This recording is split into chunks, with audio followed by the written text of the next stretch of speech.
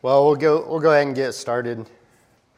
This is the fourth session of the book, A Time for Confidence, Trusting God in a Post-Christian Society. Like a good teacher, I didn't even bring the book up here to show you, but hopefully by now you've seen it. If you're going through it with us, here is our schedule. Oh, I don't even have the thing up here. Sorry about that. Also like a good teacher. Here's our schedule that we've been tracking on. We've got this week, January 5th, Confidence in Christ. Next week, Confidence in the Gospel, and then finally, Confidence in Hope. No breaks in between. You'll see that? We're going to blaze through these last three. Before we get started today, let me pray for our time.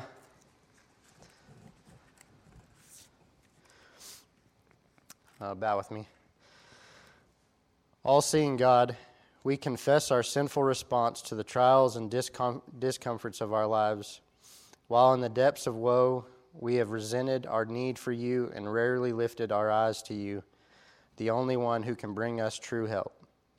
Instead, we have consistently directed our gaze to earthly things that falsely promise escape and comfort. We have been charmed by vain things. In our willful blindness to the love and comfort you offer us, we are found completely guilty in your holy sight. Yet as we continually stray from your love and your law, you look upon our helpless state and lead us to the cross. We ask you to do this now, Father. Thank you that Jesus looked perfectly to you in every single situation in his life, trusting you completely in all things. We are deeply grateful that Jesus never stopped trusting you, even when you did not allow the cup of condemnation that we deserve to pass from him. Jesus had to be lifted up on the cross because of our unwillingness to lift up our eyes to you. Yet Christ's life and death on our behalf is the very comfort to which we are habitually so unwilling to look. Forgive us, Father, for our rejection of this beautiful gospel story in which you have invited us. Loving God, soften our hearts to delight in your love for us. Change us into sons and daughters who are enraptured with the story of the gospel, that we run to our beautiful Savior as we experience suffering in our lives. Help us to trust you as you call us into journeys that we do not want to take, knowing that you will never leave us or forsake us. Give us strength to believe that from your own fullness you will repay all that you take from us. Lift our eyes afresh to the cross, from whence our help comes, the place where our lives were saved by Jesus' death. In his name we come. Amen.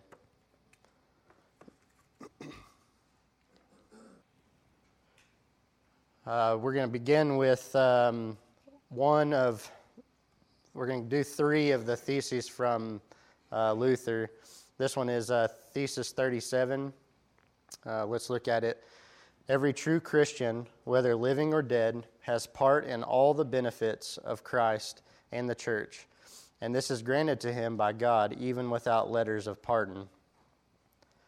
So what is the essence of this thesis? Anybody? What does this make you think of?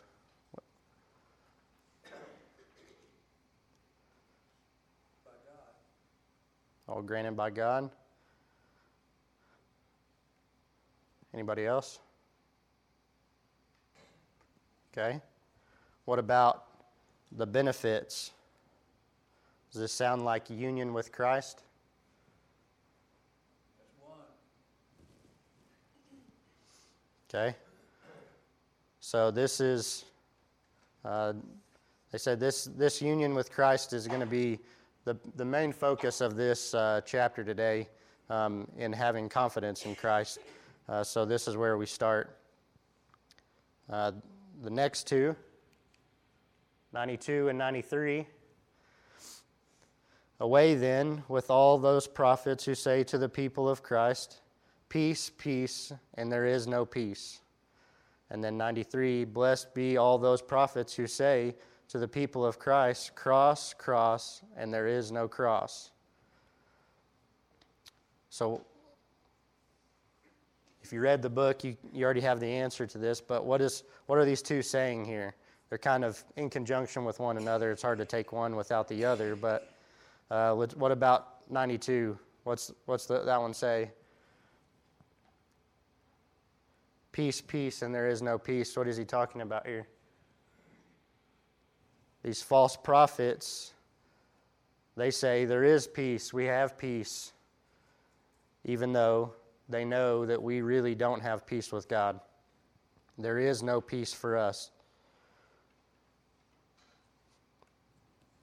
But what about 93? This seems kind of weird the way it's worded. Maybe it's translation issues, the way it was translated, but he says cross, cross, and there is no cross. And he's saying, blessed be all those prophets. What's he saying?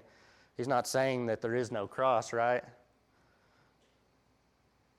He's saying here that there is no cross for us. Just as the first one said there is no peace for us,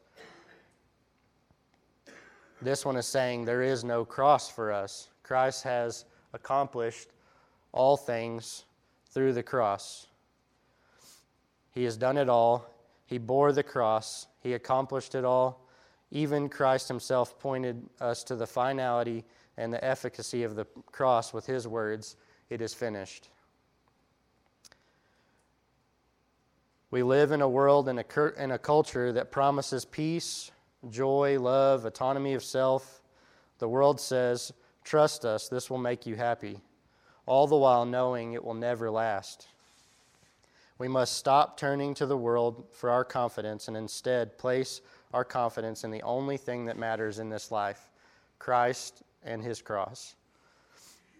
And this is exactly where the Reformers focused.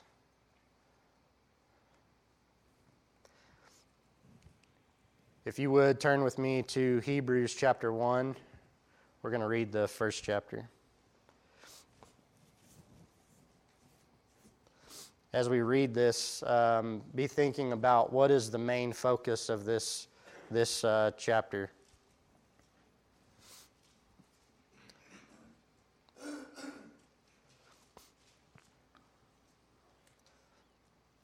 Okay, Hebrews 1.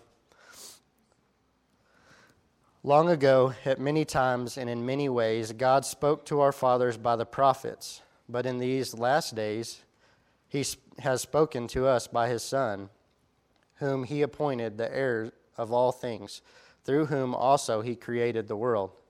He is the radiance of the glory of God and the exact imprint of his nature, and he upholds the universe by the word of his power.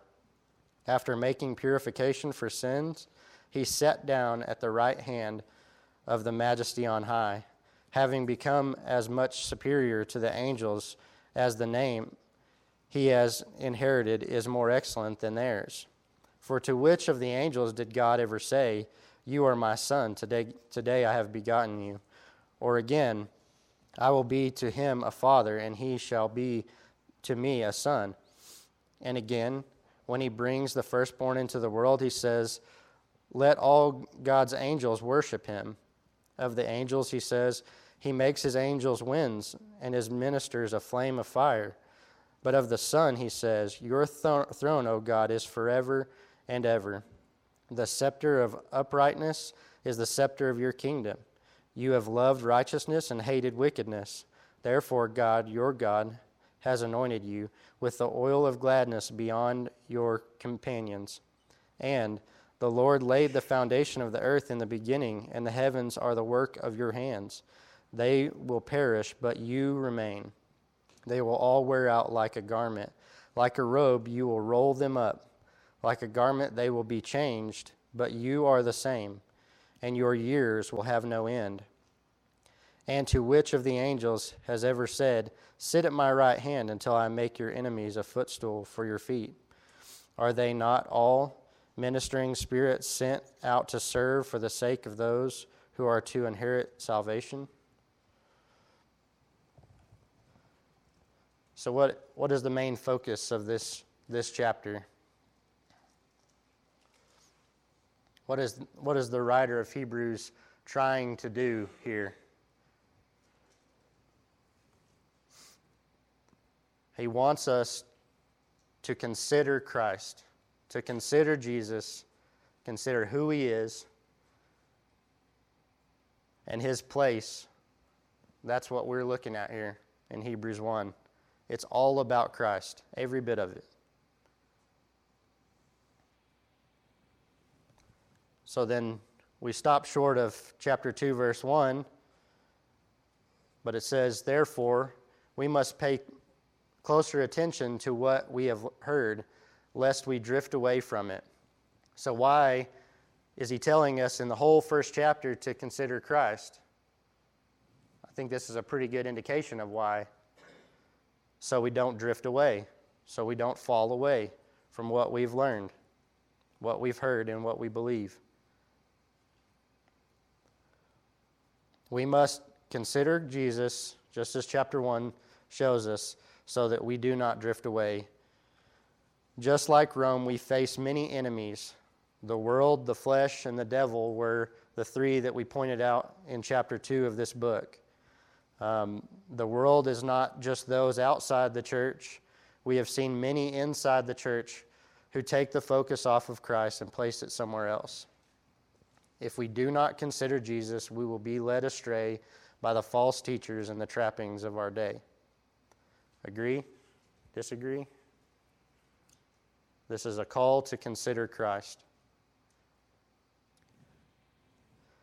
Hebrews 3:6, but Christ is faithful over God's house as a son, and we are his house, if indeed we hold fast our confidence and our boasting in our hope. Our confidence and our boasting must be in Christ, because, why?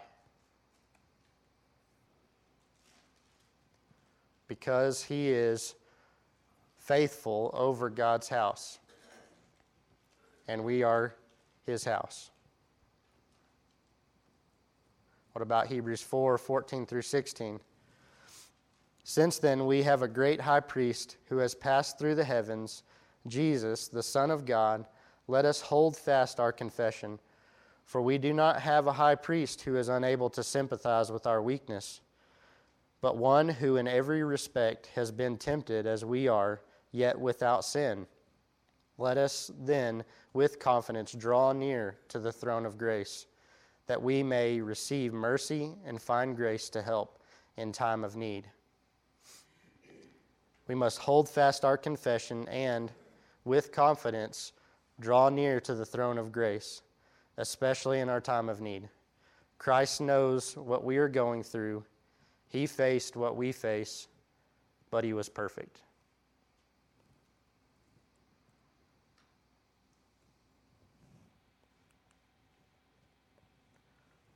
So here's some of the things that we see from Hebrews. Sorry, I didn't give you all of the text. I just started with the first two. Number 1, he is truly God. Number 2, he is truly man. Number 3, he is our high priest who is able to save to the uttermost. Number 4, he is superior to everything else that precedes him. He has accomplished our salvation through his perfect obedience and atoning death on the cross. He is the complete revelation of God, the complete fulfillment and apex of all revelation. And then finally, he is the consummation of all God's promises. Despised and rejected, Christ suffered the most shameful death of the time. So as we consider Christ, we see he endured because of this, we can endure.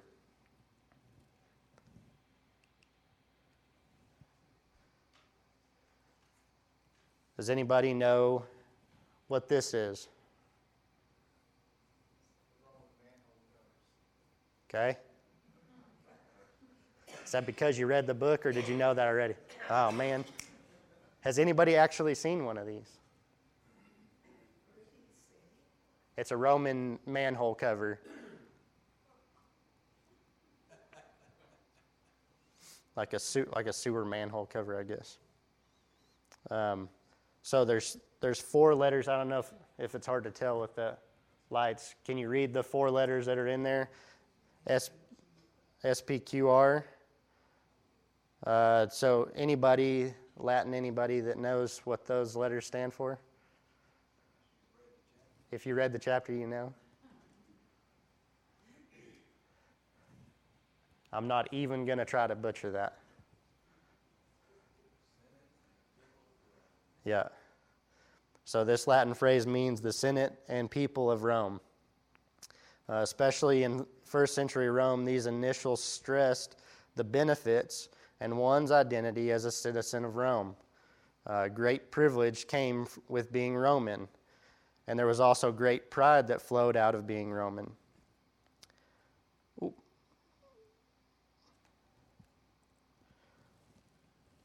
So what about us? Do we have the same identity as first century Romans? Of course not. We don't live in first century Rome, right? Where do we live? We live in 21st century America. But do we have this same or similar mindset that the people of Rome had? Do we have a symbol that portrays this same sentiment that this SPQR manhole cover and it's on some of the military items and stuff as well? Can you think of one in particular? The flag.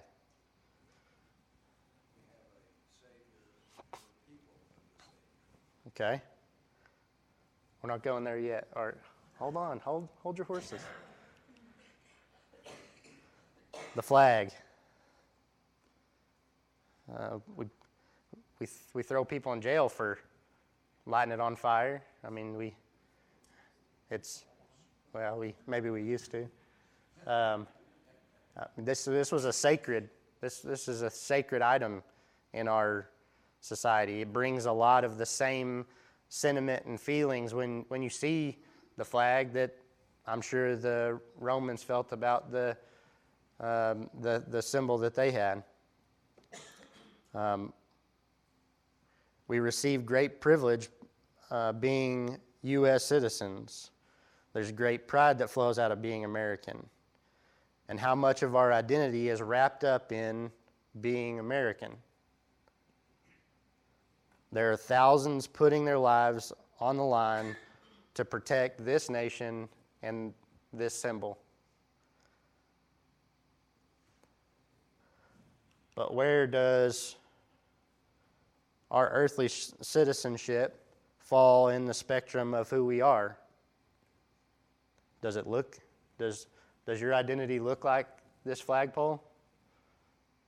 That's the Christian flag for those that don't know or can't. That's kind of a weird, just notice that's kind of a bad picture of that. Is our identity first American, then Christian?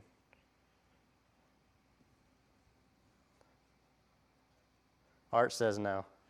I believe you, Art. No, our identity is in Christ. And that must be where our identity is, because this flag may not always be the flag. This nation may not always be the nation it is now. So if our confidence and our hope is in this flag, this nation, this country, then we're placing our confidence and our hope in the wrong thing. So what does Peter say it means to be in Christ? But you are a chosen race, a royal priesthood, a holy nation, a people for his own possession, that you may proclaim the excellencies of him who called you out of the darkness into his marvelous light. Once you were not a people, but now you are God's people. Once you had not received mercy, but now you have received mercy. Beloved, I urge you as sojourners and exiles to abstain from the passions of the flesh, which wage war against your soul. Keep your conduct among the Gentiles honorable, so that when they speak against you as evildoers, they may see your good deeds and glorify God on the day of visitation. He says in verse 10, you were not a people, you were hopeless and floundering, but now we are a people. Whose people? God's people. That was an easy answer. Come on, come on.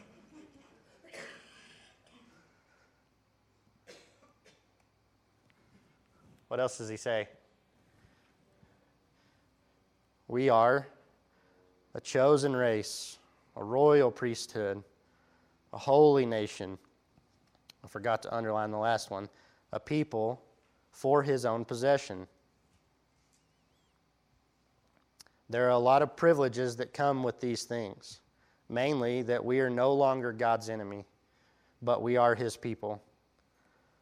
But just as Roman people enjoyed certain benefits, there were also obligations due to being a people of Rome. The same is true for us as Christians. So we've got to go back to the first chapter of 1 Peter, to see these obligations.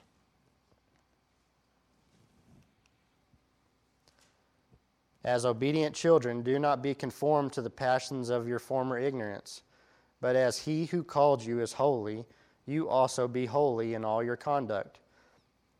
Since it is written, you shall be holy, for I am holy.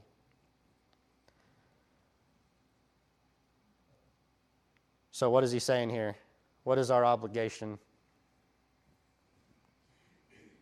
Specific words he uses. Be holy.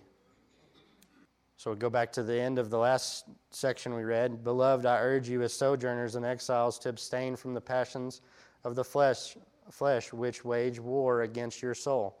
Keep your conduct among the Gentiles honorable, so that when they speak against you as evildoers, they may see your good deeds and glorify God on the day of visitation. He tells us one more reason we must be holy, in order that our conduct might point those who don't believe to God. There's one more very important thing Peter teaches us in chapter 4 of 1 Peter, and it is something that I've been avoiding thus far in this lesson. Anybody know what it might be? Beloved, do not be surprised at the fiery trials when it comes upon you to test you, as though something strange were happening to you, but rejoice insofar as you share Christ's suffering, that you may also rejoice and be glad when his glory is revealed. If you are insulted for the name of Christ, you are blessed, because the Spirit of glory and of God rests upon you. Therefore, let those who suffer according to God's will entrust their souls to a faithful Creator while doing good. So, suffering. The life of a Christian is littered with fiery trials. So why is he telling us about suffering here? It will happen. Yep, both of those things. He wants the reader to not be surprised by it when it comes. So it's the same reason why we force kids in schools to do fire drills, or now even worse, active shooter drills. It's for what purpose? So that when it happens, if it happens, they're ready. The last thing you want in times of trial is to be surprised that it's there. So he's drawing our attention to the fact that it will come, it will happen. So there's a firmness in this language here. It's not a if it comes, but instead when it comes. So is this comforting to anybody? I think so. It's not necessarily what I want to hear, but it is comforting that he's telling us ahead of time. He's warning us of these fiery trials to come. He also wants the reader to stand firm in what he has preached to them throughout this book. He is saying to us all, when things get tough, we must not be shaken. We must stand firm.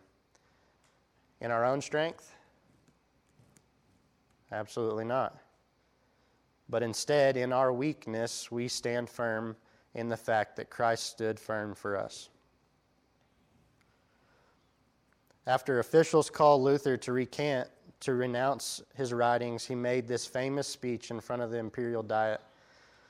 This is the last point of 11 he made during this speech. This was his simple answer to the simple question, do you recant? Since your most serene majesty and your high mightinesses require of me a simple, clear, and direct answer, I will give one.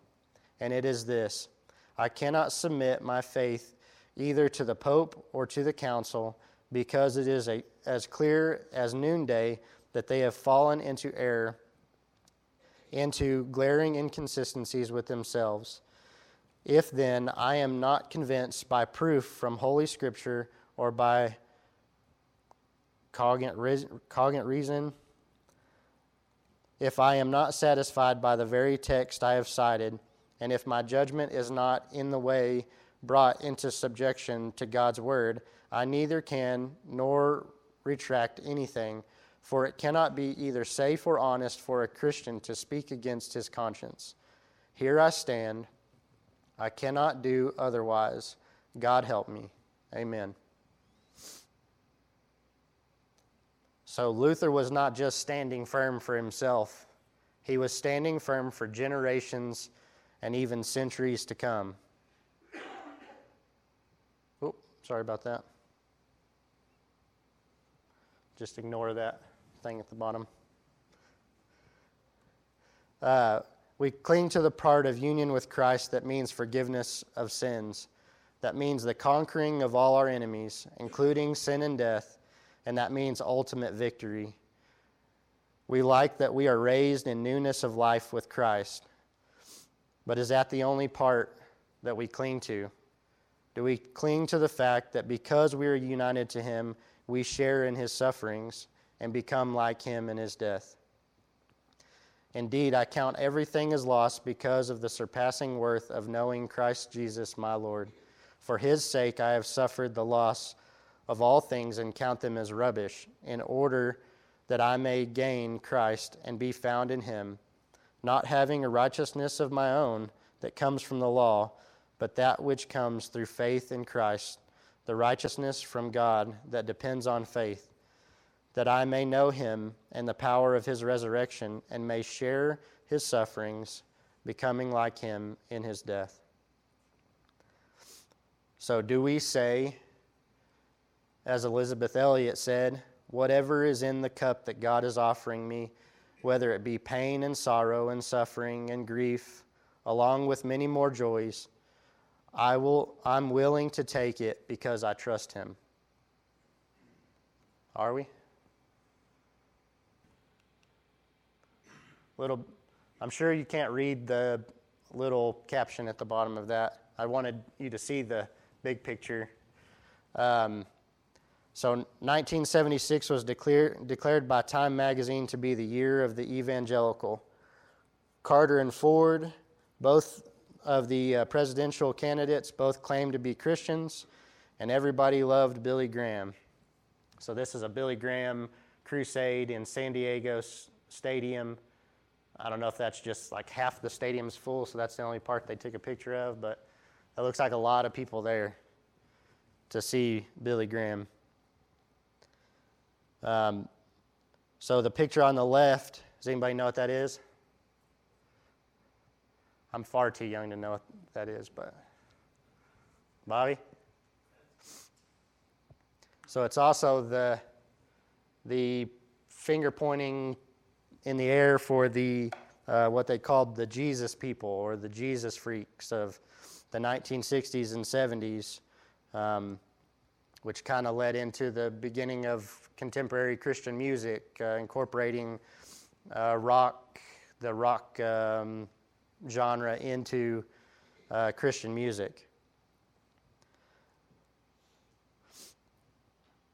So it seemed evangelicals were coming out from under the dark cloud of the Scopes trial from 1925.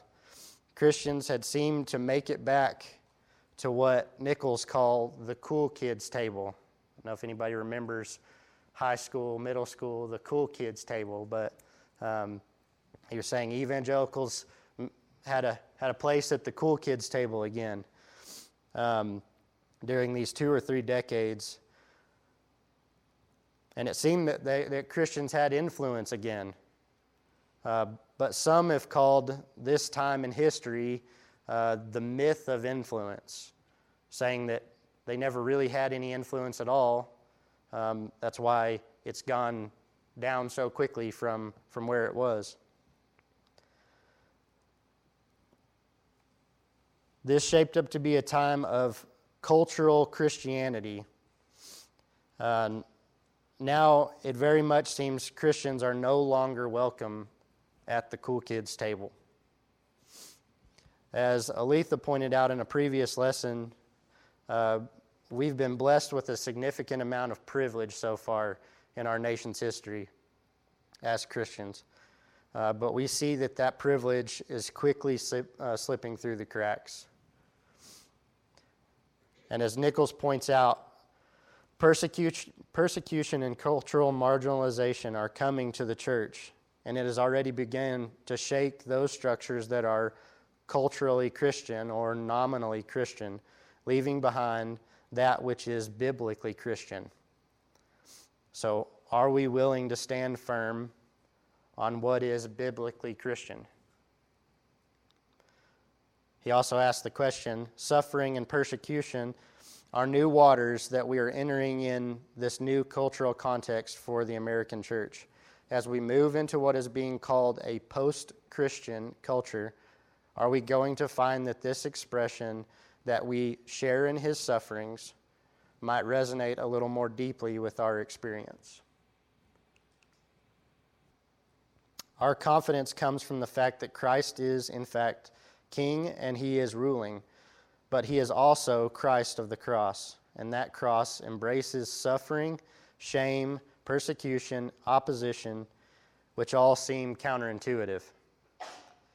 We seek pleasure and avoid pain, so participating in the fellowship of Christ's suffering strikes us as counterproductive and very much countercultural.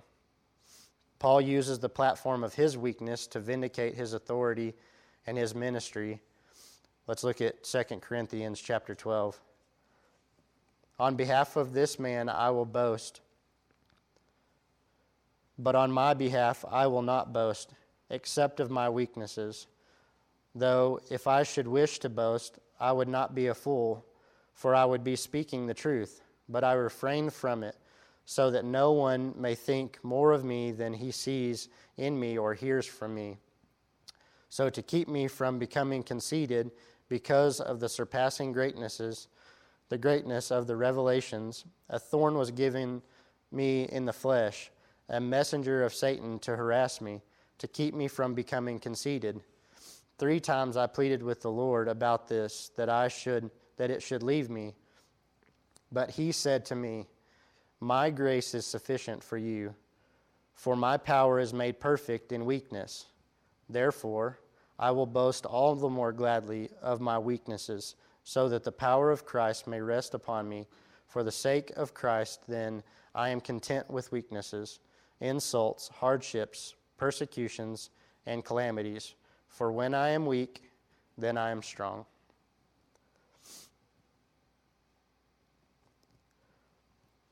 In a world that is continuously looking to tear down the walls of Christianity, are we in the same place that Paul was in?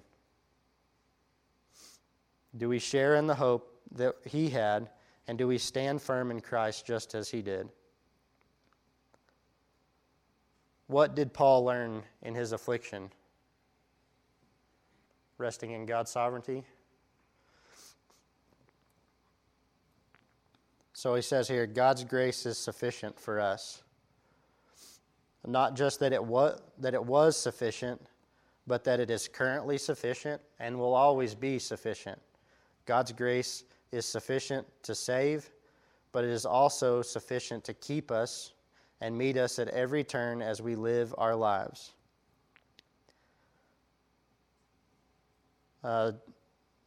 Quote from Spurgeon, and it does really paint a picture of suffering that I think we all need to see.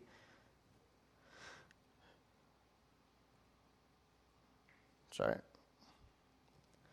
We learn, I hope, something in the bright fields of joy.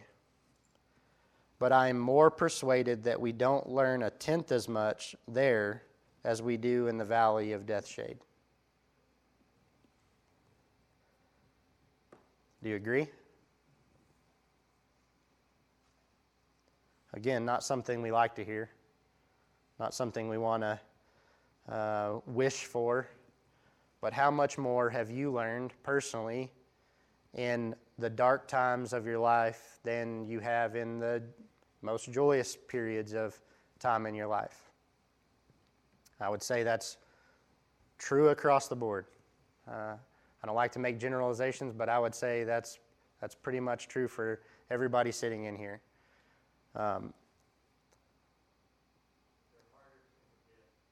Absolutely.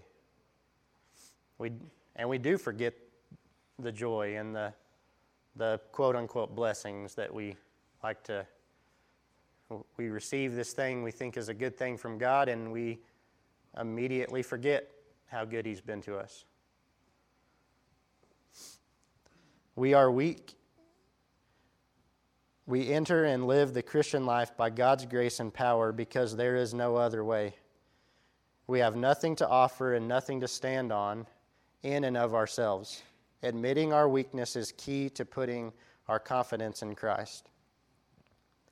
When we consider the incarnate Christ, we do not see a high priest who, as Hebrews 14:5 puts it, is unable to sympathize with our weakness, but instead we see one who is made perfect through suffering. His strength and His power shine in our weakness. So this is a quote from Calvin's Institutes, the last book. I think it's even the last chapter in the last book.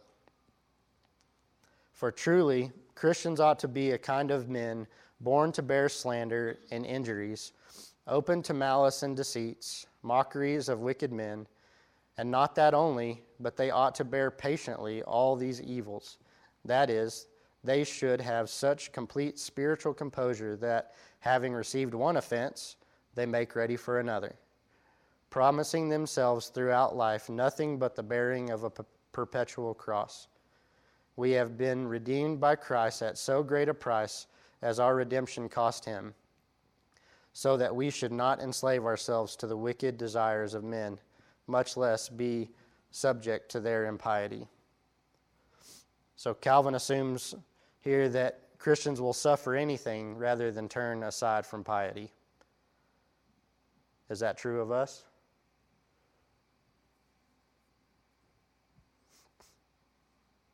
That's a tough one for me to read.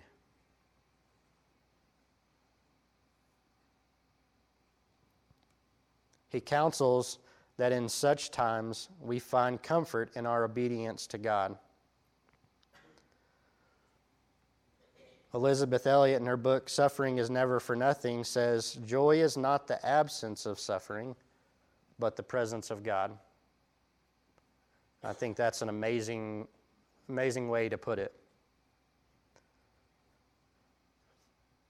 So what comes to your mind when I say the word suffering? Anybody? Just throw some out there.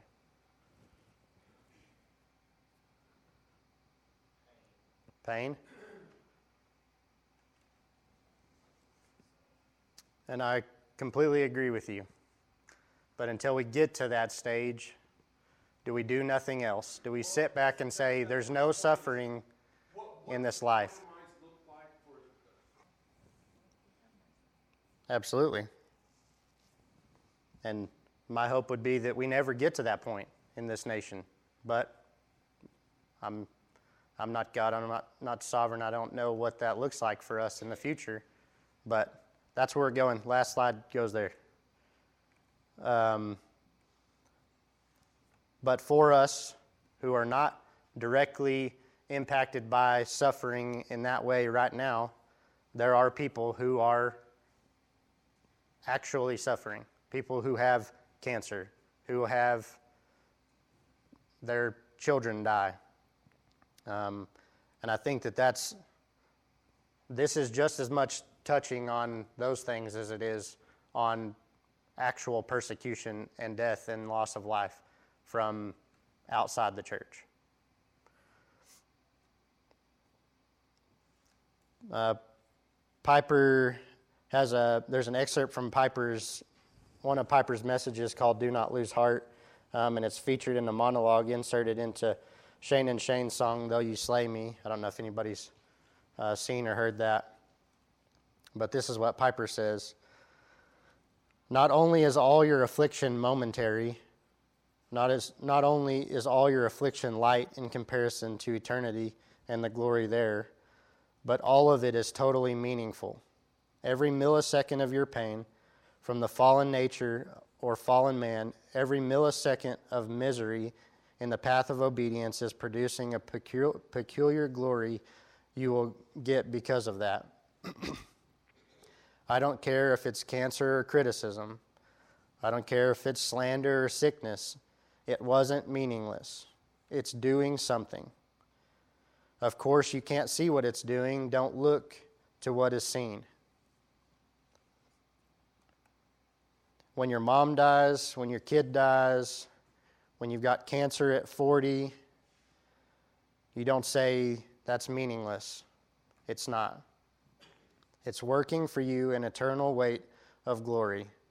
Therefore, do not lose heart, but take these truths and day by day focus on them, preach them to yourself every morning, get alone with God, His Word, and preach His Word into your mind until your heart sings with confidence that you are new and cared for.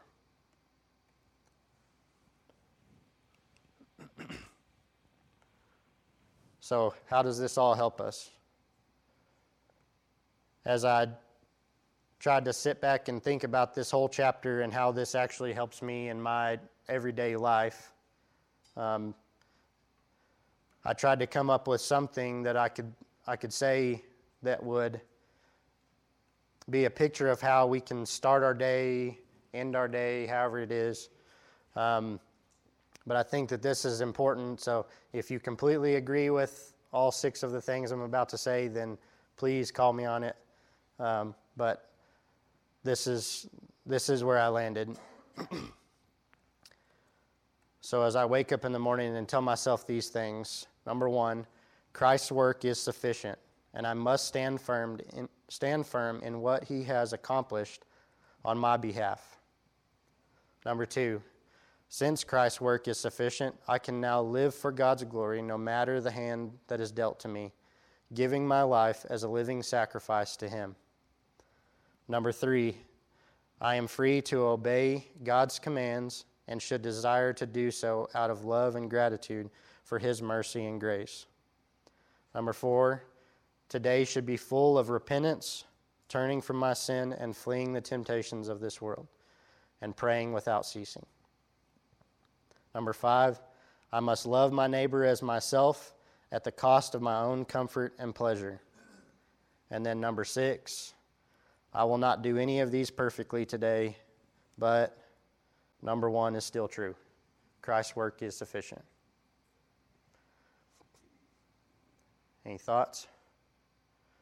Bobby's got the thumbs up. Anybody else? I'll take it, Bobby.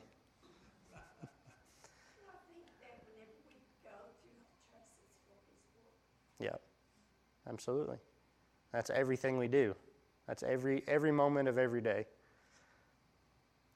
So I've got one more slide, but any more thoughts? The last one doesn't necessarily have anything to do with directly the content that we've gotten here. But Rob? In terms of Absolutely. Because we're in a culture full of so-called Christians who water down who Christ is and what the gospel is. And if we're not firm in it, then we're not doing exactly what Luther did. He stood firm for generations. In the face of death and being jailed for what he was saying, this is exactly where we could possibly be going. But right now, we're not even doing it well as a quote-unquote church to make sure that we're doing those things even when we're not being persecuted. So what's going to happen when actual persecution comes? I think that's something we need to all think about and reckon with. It may happen to some and not others. So, last slide. David's going to play in normal fashion. I like to go to a song of some sorts. This is All I Have Is Christ, Sovereign Grace music song. David's going to play the audio for it, so you don't have to listen to me just read it. It doesn't seem like it has quite the same punch as when you get to hear it.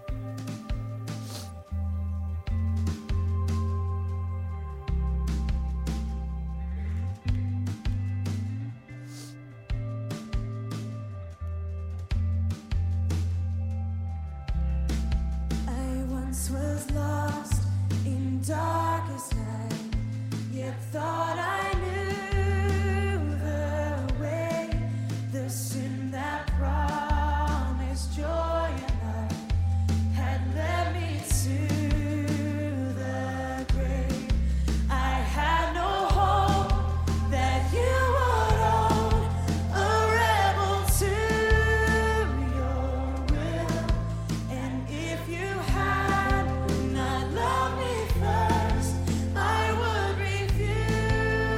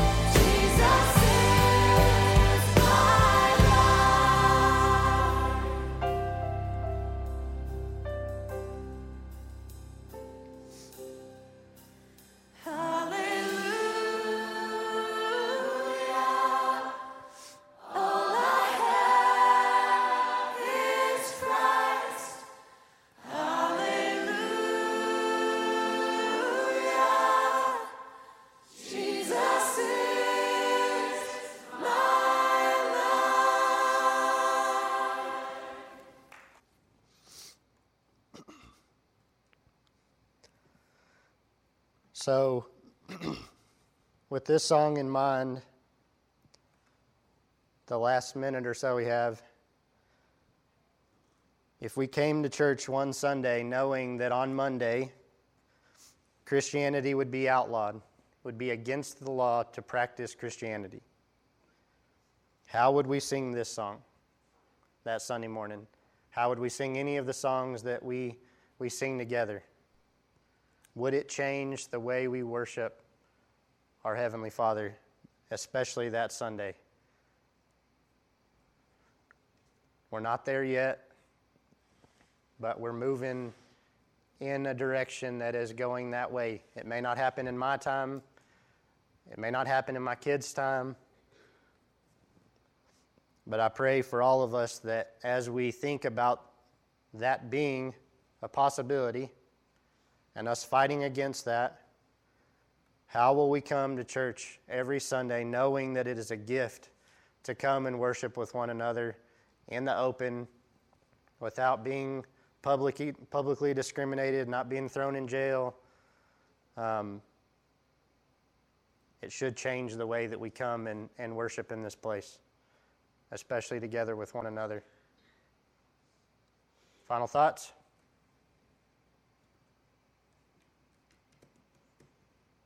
Thank you, guys.